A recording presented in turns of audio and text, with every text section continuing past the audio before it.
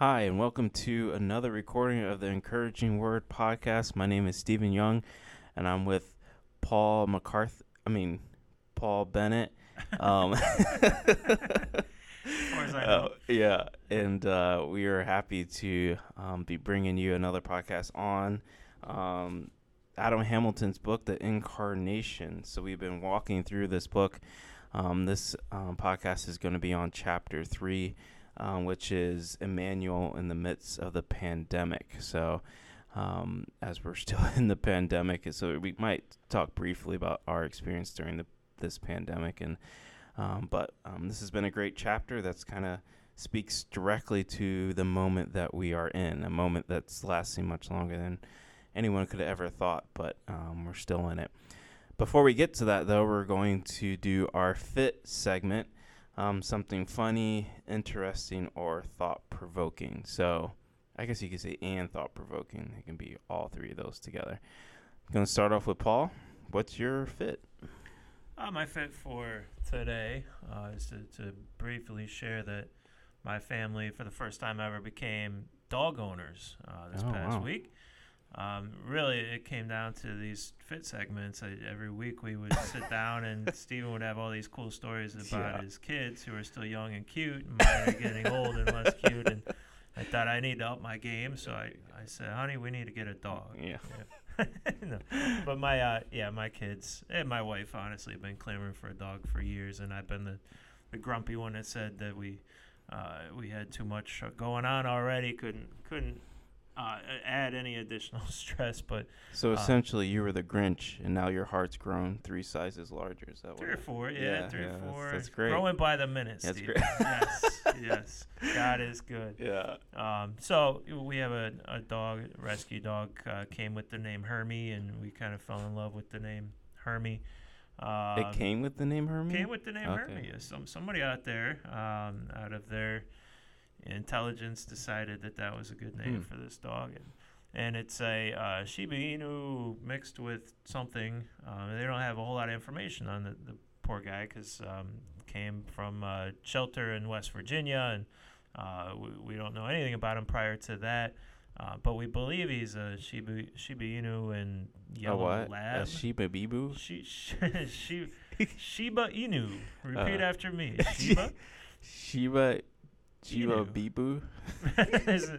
just the one B. Just the one B. So Shiba Inus are a Japanese breed of dogs. Nice. And we're having a lot of fun with it, and there's so much more I could share from just a week of experiencing life with a dog, but I'll save those for future fit segments. But he's settling in. He's pretty shy, maybe even more than shy, maybe terrified. We don't know his background, what he's been through, but he's starting to warm up to the family, and we're having fun so far. That's good. That's good. Really good to hear. Yeah, and your daughter, when she came to youth and Crossroads, she kept complaining about how hard it was to be a dog mom. So she's like, being a dog mom is so hard. And she kept repeating that all day. She's really dragging. She's she's got a lot on her plate now. It's really, really horrendous, the life she lives. Yeah. Poor girl. Right. All right, my fit segment is actually it's going to be sports related. Is that that I've been, I can't say watching. I've been following the Cavs a lot. They've around the country. Yeah, I wish I could go to Cavs game. You're the guy standing outside their hotel rooms. Hey, it's me again. Then I would be abandoning my family to watch the Cavs. They're not that great, but they've been a lot of fun to watch. Especially since LeBron has left. Now, how long has it been? 3 years? I think even more than 4 more, something like that. So now they're actually doing really, really well, starting to hit that national spotlight again. They've got some good players, some fun to watch players. They're lighting up the highlight reels. They're looking like a legitimate playoff team right in the middle of their conference, and it's just been a lot of fun to watch. Paul and I actually talk Cavs almost every time before we record, so we kind of dabbled in. Maybe we should do a sports podcast. Maybe. Yeah. Maybe. It may have to be just a Cavs podcast because we don't know much. Right. We don't know much. Or the sports I follow, he doesn't follow, or I don't follow his sports. I think you're like synchronized swimming, right? Is that your favorite? Yeah. Well, that's my wife is a former synchronized there you swimmer, go. so I am one of the biggest fans Yeah. of synchronized swimming there could possibly be. Yeah. I heard you practice in your tub, so that's very cool. Yeah, it's painful at times because talk to the church about getting me a bigger tub. Yeah, right. Yeah. But yeah, so that's my fit. So who's your favorite player in the Cavs? It has to be so they drafted Evan Mobley, he's been really good. So he's probably my favorite, but I'm really liking Allen and Garland and Okoro. Really, all of them have really unique. That's maybe another reason why I like them, because their personalities are all so a little different, but they're all really fun. And I love Allen's afro. Maybe I should grow one. Maybe. Like that. Maybe. Yeah. Better start now. He's got a head start. Right. Quite a bit of right. Some of our listeners may not know I actually had dreadlocks once before, so I did have a big fro. When you took the locks out, you were. Yeah. I mean, it was huge. So. Like Jared Allen caliber. I mean, a little smaller than that, but okay. I mean, I guess it was legitimate. So. You guess? Yeah. I think we need to put that to the test. I don't know. Maybe this over Christmas break I'll grow it out. So. Sounds good. So everyone on the podcast can see it. Right. As soon as we decide to go video, which is probably never going to happen. Right. Yeah. Nonetheless. All right. Well, good stuff. We're trying to make sure everything somehow fits in the funny, interesting, thought-provoking categories. And I don't know if we always succeed, but just sharing kind of what's on our mind, going on in our lives, so we maintain that personal connection. And we'd love to hear more about you all, and any feedback on our fit segments is always welcome in the comment section in our podcast. So thanks for joining us as we venture into Chapter 3 here. If you have the book in front of you, Chapter 3 begins on page 85.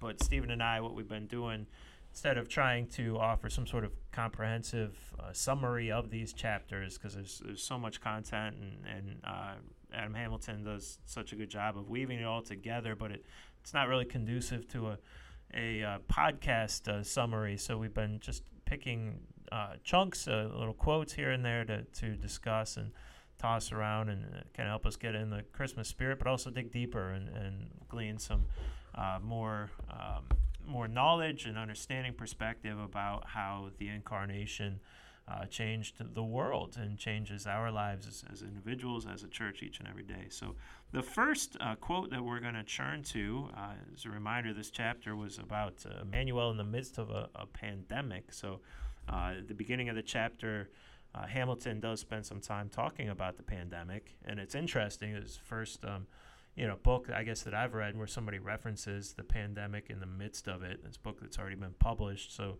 tells you how long the pandemic has been with us. And he's writing kind of early on and speculating in this chapter about how the pandemic is going to continue and the lives it might impact. And so just kind of, I don't know, almost eerie or awkward to be reading that, knowing that we're living it, continue to be living it here at the end of 2021. But this first quote is on page 90, first paragraph, full paragraph here. He says, I do not believe that God sent the coronavirus, but I do believe he is with us in the midst of this pandemic, doing what God always does, comforting, leading, consoling, and wringing good from the adversity and the pain. So, it really is when we break down the word Emmanuel and apply that here, it's what we're saying, even through the title of this chapter, God with us in the midst of a pandemic. And Hamilton wrestles for a bit in this chapter with whether people truly believe that God sends calamity, God sends essentially suffering and hardship upon us, whether God allows it or whether God is just present within it. And this is maybe a good topic, Stephen, for a full podcast series at some point, because it's something we all wrestle with. But where is God in the midst of pain? Does he, in any way, shape, or form, play an active role in causing or creating it? My take has always been that I feel like there is evidence, and I don't want to evade reality, try to evade reality. I think God does allow. We have to at some point acknowledge God does allow, because He has the power to prevent and curtail our pain or weave us around it, whatever the case might be. God does at the very least allow us to go through stuff, but I think there's a very real purpose for that. And Hamilton points out, in the midst of pandemic, God is present in it. So God is Emmanuel, our Emmanuel in the coronavirus. And what's He doing? He's comforting, He's leading, He's consoling, He's wringing good from the adversity and the pain. So I don't know. Steve and I checked in pretty early on in our coronavirus experiences. Maybe have touched on it here and there throughout, but I've seen God at work in this pandemic in so many different ways, personally and through this church family, and just hearing stories from some people around the world that I don't know personally, and I think God is at His best, honestly, or His gifts and His beauty and His love are highlighted more so in the midst of the darkness. So I think absolutely. If we understand good to be our ability to see and perceive and accept and embrace God's greatest qualities and be in healthy relationship with Him, then I do think those if those things are good, then they do come out of times of suffering, and certainly in a number of different ways that's been the case during the pandemic. Stephen, anything during your experience of the pandemic you can point to that's you would say is you've seen something good come from it? Yeah, I think it's a little bit of an update for me. For me and my family, I guess some of the listeners probably already know, but my family came down with coronavirus. Everyone but me, and just like Paul's family came down with it a year ago, I believe. Yeah. So it's struck super close to home, and family members have gotten it. Brother-in-law has gotten it, sister-in-law.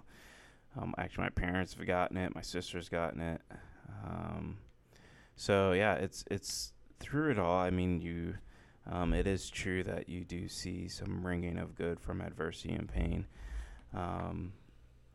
through this pandemic. But I always I also want to try the best to acknowledge that this has been a really difficult time, not just for people who've gotten the coronavirus, but also for I still hear stories of medical staff in hospitals are stressed out, stretched thin, and are really experiencing a very, very difficult time that we don't necessarily hear about day to day.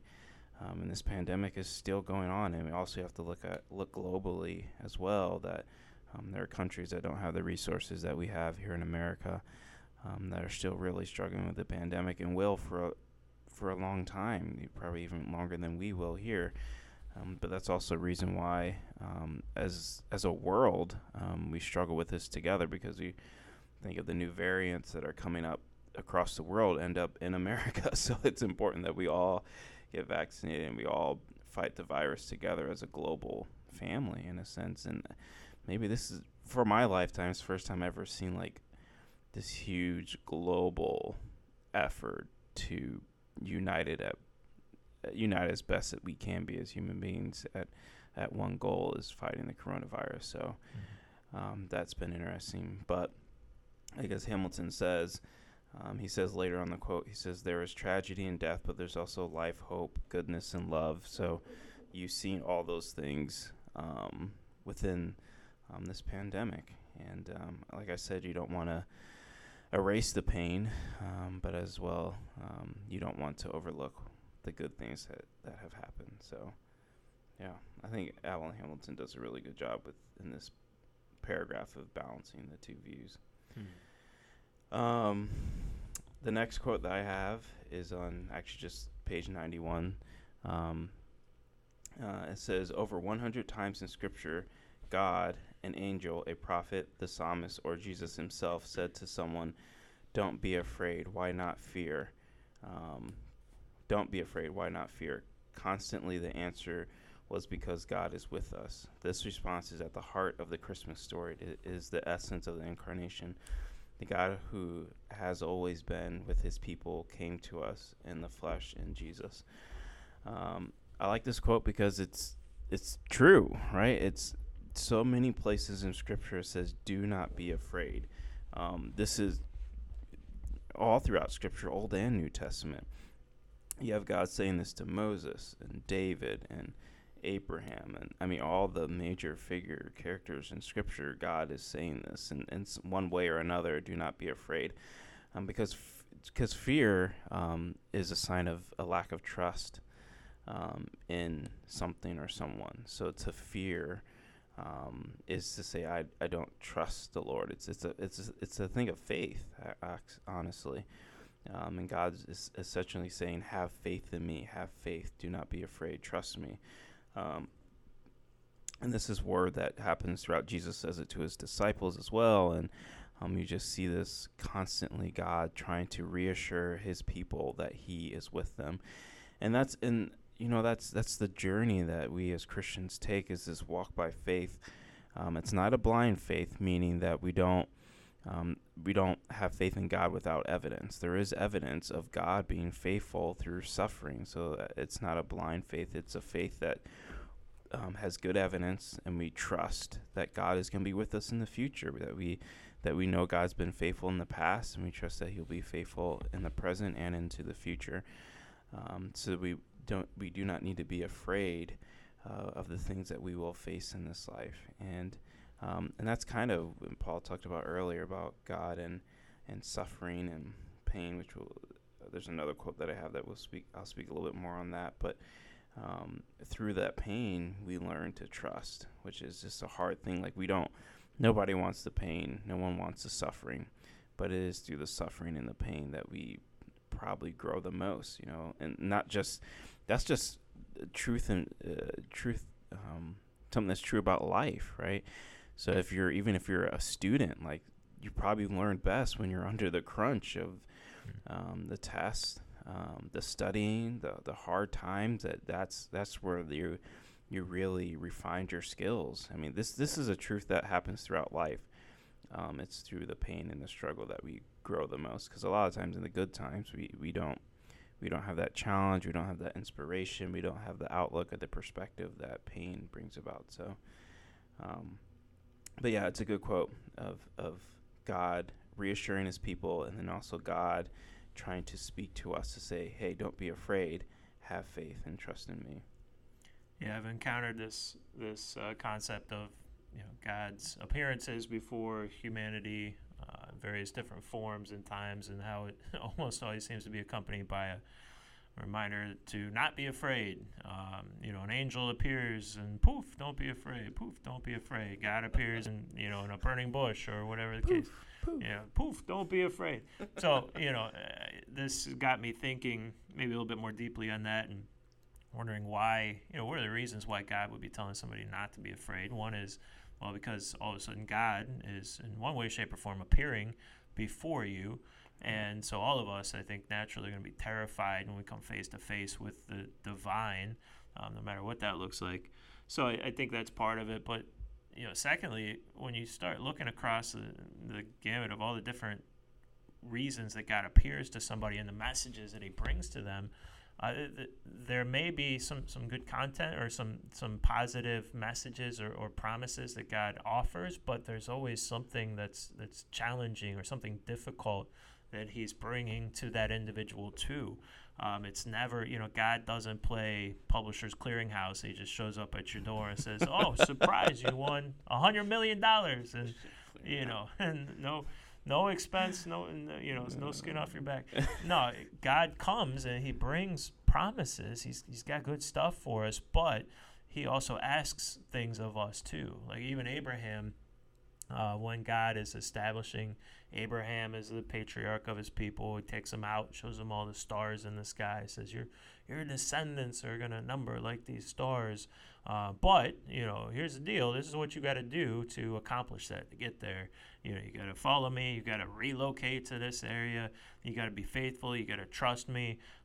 When things aren't going well, when your wife turns up not to be able to have children and things don't seem to be going the way I promised, you got to hang tight with me. You even got to sacrifice your son at one point along the way. So all these promises to Abraham, good things, but there's so much to be afraid of for Abraham along the way. So what does that say about God and God and his relationship with us? I think it says that God is not just invested in relationship with us to make our lives easier or more convenient, or to help ease our pain or inconveniences or troubles, whatever they might be. God is invested in relationship with us because He's got a long-term plan for growing us and strengthening us and making us more mature in our faith and bringing out of us a more meaningful relationship with Him.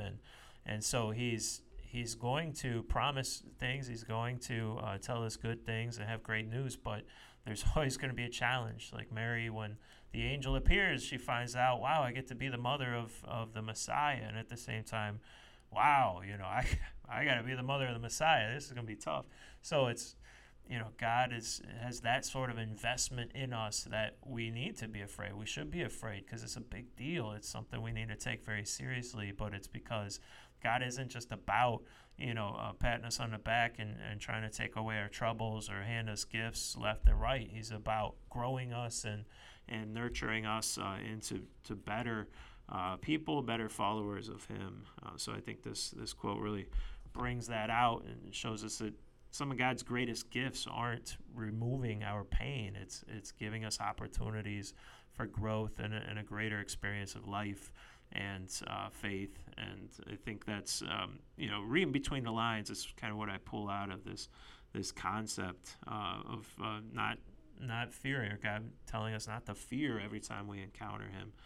It's pretty powerful. I'll jump us over to page 98 real quick. Just take a quick dive into this page and this concept of reference to the prophet Isaiah here in the middle of the page. I'll jump in. Hamilton's talking about a passage from Isaiah in which Emmanuel is promised. He talks about the word Emmanuel and kind of the historical context of how Isaiah was talking about Emmanuel back in Isaiah chapter 7, and then how we are to read that, or how basically Joseph and Mary and their contemporaries were to understand it, how we are to read it today. So the three different points in history, the time of Isaiah, the time of Jesus, and our time today. And that's kind of the foundation and the context of this quote is discussing that notion. And he says, much of what Isaiah prophesied was, as we've seen above, addressing the specific circumstances of the prophet's day or the near future. It foretold how God was about to work at that time the book was written. But every generation of Jews that followed Isaiah's time looked at his words in light of their own time and heard in them a picture of how God might work in their time as well. Early Christians also read Isaiah this way, typologically, seeing in Isaiah's words a type or pattern that was being repeated in their own time, or for Christians, how God had worked in and through the life of Jesus. So this is essentially an aside, but I thought it was worth diving into quickly, this notion, almost confirmation, that the Bible is intended to be read in so many different ways and has so many different layers of meaning. When we recognize that there was purpose and intentionality for the original audience, there was purpose and intentionality for people of Jesus' time who were referring back to the Old Testament scriptures. There were purpose and intentionality for the people of the early church who were looking back on the New Testament scriptures when they were developing. And even another layer for us today as we look back on the historical context and what these passages meant to the original audience, maybe in Old Testament times or New Testament times, but also trusting that God has a unique message within them that's intended just for us today and can apply to our circumstances. So just a kind of a blanket concept about reading Scripture in general, that it's okay and it's actually fabulous that we look at it and try and understand it in the context of the original audience, even those maybe who came after it later on in Scripture, and in today's context, in our own personal lives, in our families, in our church. And God truly intended for all of that to take place, and in His genius and His wisdom wove content within the Word that could benefit us in each stage of history and each context all at once in such a beautiful way. So I just thought that was worth a few minutes to point out. And then I'll read the last quote I think that we both have here on page 102. It says, he became human in Jesus. He experienced what we experience as humans. In Jesus, God experienced temptation, love, hunger, joy, fear, friendship, grief, doubt, rejection, a sense of abandonment by God, and death. He wept, he bled, he suffered, he died. This is something profoundly moving about God actually knowing what we are experiencing as humans. This is a very, very powerful statement and a powerful truth about God. I would say this is a truth about God that stands out above all other religions. As a matter of fact, it's one of the primary things that makes Christianity so unique, is that God came as Christ, Jesus Christ, who's fully God, fully man. We have the Father, the Son, and the Holy Spirit. And Jesus, who's fully God, experienced all the things that we experience on this life, including suffering. So when it comes to the question of suffering, we can't say one thing that we can't say, or two things that we can't say.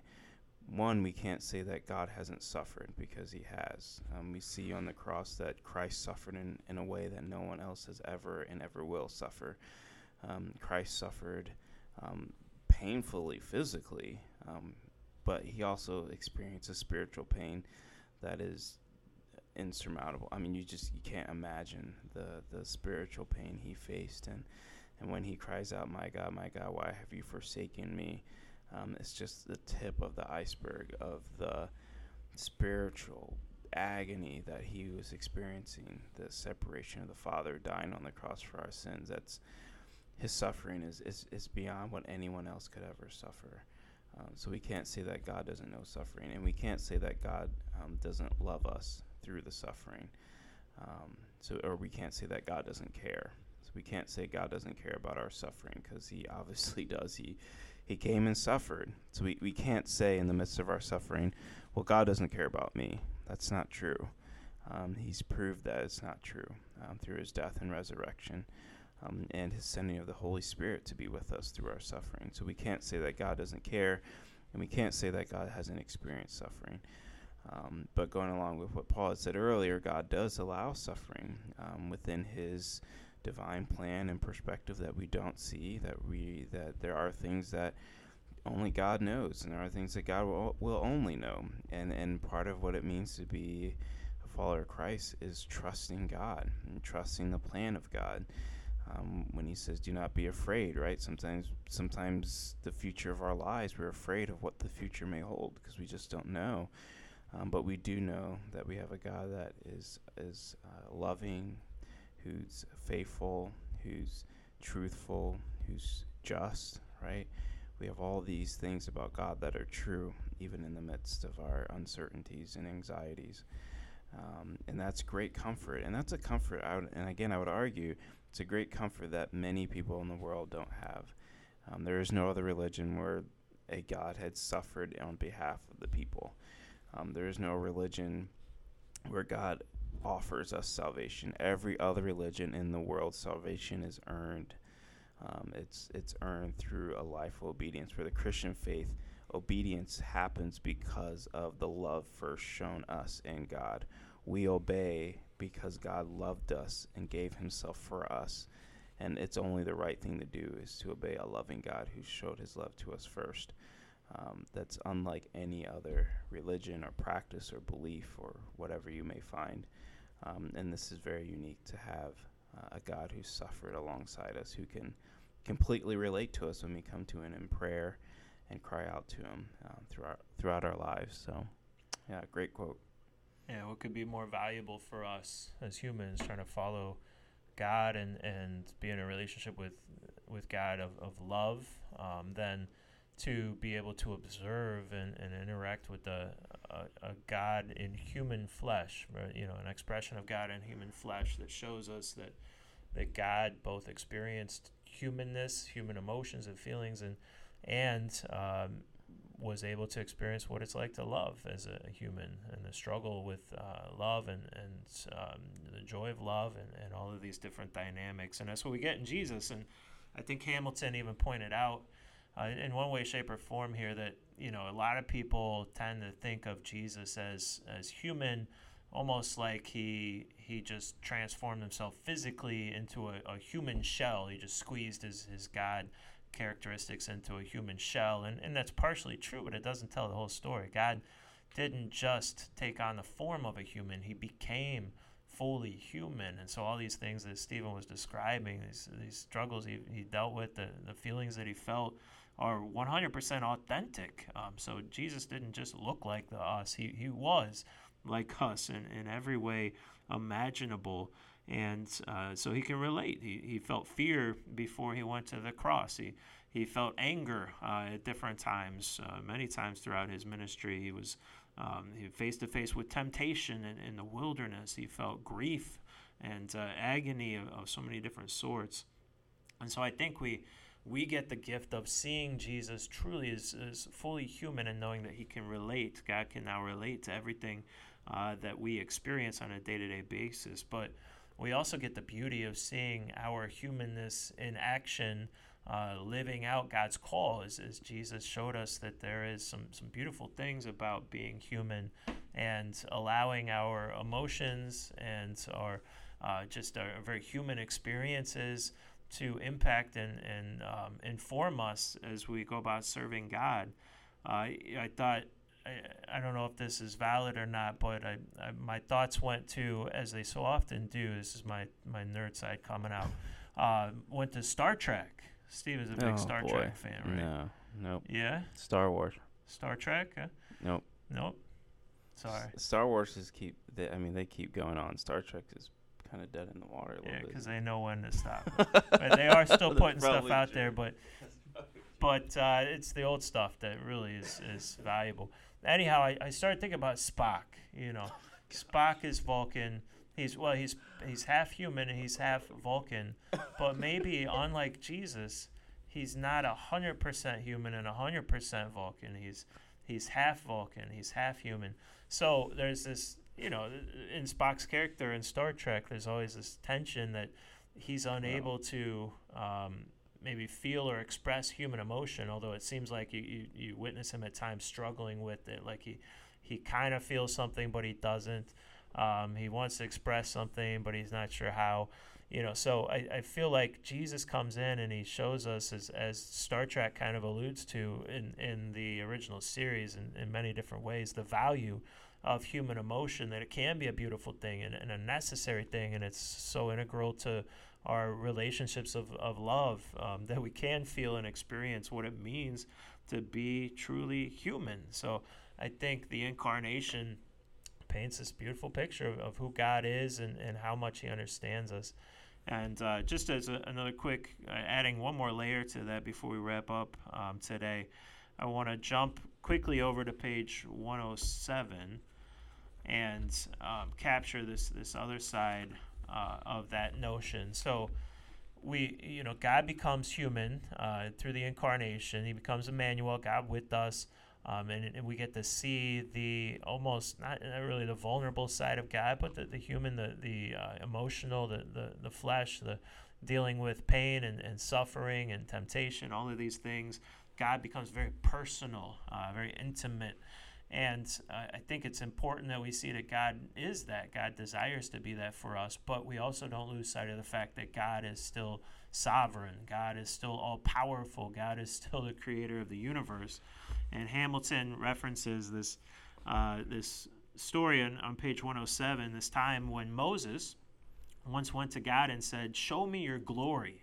Moses was just enamored by God and wanted to experience in that moment God's power. I think is a piece of affirmation for him that God was truly able and was willing to work on Moses' behalf. So Moses goes to God and says, "Show me your glory," and God replies, in essence, Hamilton says, "You could not survive the experience." So, at the same time as Jesus is an infant, drooling and probably blowing out his diaper and kind of a lot like Baby Yoda. A lot like Star Wars Baby Yoda. Yes, you can't help yourself. You got to somehow counteract my Star Trek reference. I haven't seen Baby Yoda except in the stores. Except in the stores. But maybe like Baby Yoda if that makes you feel better. But Jesus, so utterly human, right? When he comes to earth, and that's almost God's emphasis. He wants us to see God as this just totally vulnerable, emotional, and this being that can relate to us wholeheartedly. Has the same struggles, same experiences, very, very much down to earth Jesus, right? But at the same time, Jesus and Moses, as Moses experiences here, is still God. He's still the creator of the universe. He's still someone such that if we were to ask to truly see his glory that he was hiding, in that baby shell when he first came to earth, that we would truly see his glory, it would be more than we could take in. It would be dangerous for us to encounter it. And this is what Moses is reminded of in this passage. So this was wrapped up in the incarnation, is that God is both. God is all powerful. God is the master of the universe. God is all these things, but he's also Jesus in a baby in a frail human shell, drooling like Baby Yoda, and meeting us face to face. And I always go to Job when I want reminded of God's glory. In the conversation God had with Job when Job was going through all that stuff, legitimately was struggling and needing a reminder from God that God was still in control. And God says things to him like, this is Job 38. He says, Job, by the way, where were you when I laid the earth's foundation? Tell me if you understand. Who marked off its dimensions? Surely you know. Who stretched a measuring line across it? On what were its footings set? Or who laid the earth's cornerstone while the morning stars sang together and all the angels shouted for joy? Job's reminder, by the way, God is still all-powerful. He's fully in control. He is greater, more glorious than we could ever imagine. But he's also an infant in an animal trough. So this is our God, and this is what Christmas is all about, is getting to see the full picture, the full scope of God's power and his might and his humanness and his love and his humility. And I think it's absolutely beautiful. So that's a wrap, I think, for me. Any comments for the good of the whole? I don't think so. I think you wrapped it up pretty Catch well. Catch a new Star Wars movie in theaters this Christmas. Is there something coming out? No, there's on Disney Plus, little shows here and there, but no big movies. So they finally gave up. I don't think so. They can't come up with anything new. It's a cash cow. They get a lot of money from it. They do. All right. Well, thanks for joining us, friends. We'll be back with one more episode to take us through the last chapter of Hamilton's book just before Christmas. And then we'll catch you on the other side. But as a reminder, we're worshiping every Sunday, but Christmas Eve in particular, we'd love to see you at our services here at the church, 3, 5, 8, and 11. Hop on the website if you want to know more about the specifics of each service. We'd love to get to worship with you side by side on Christmas Eve. Take care, all.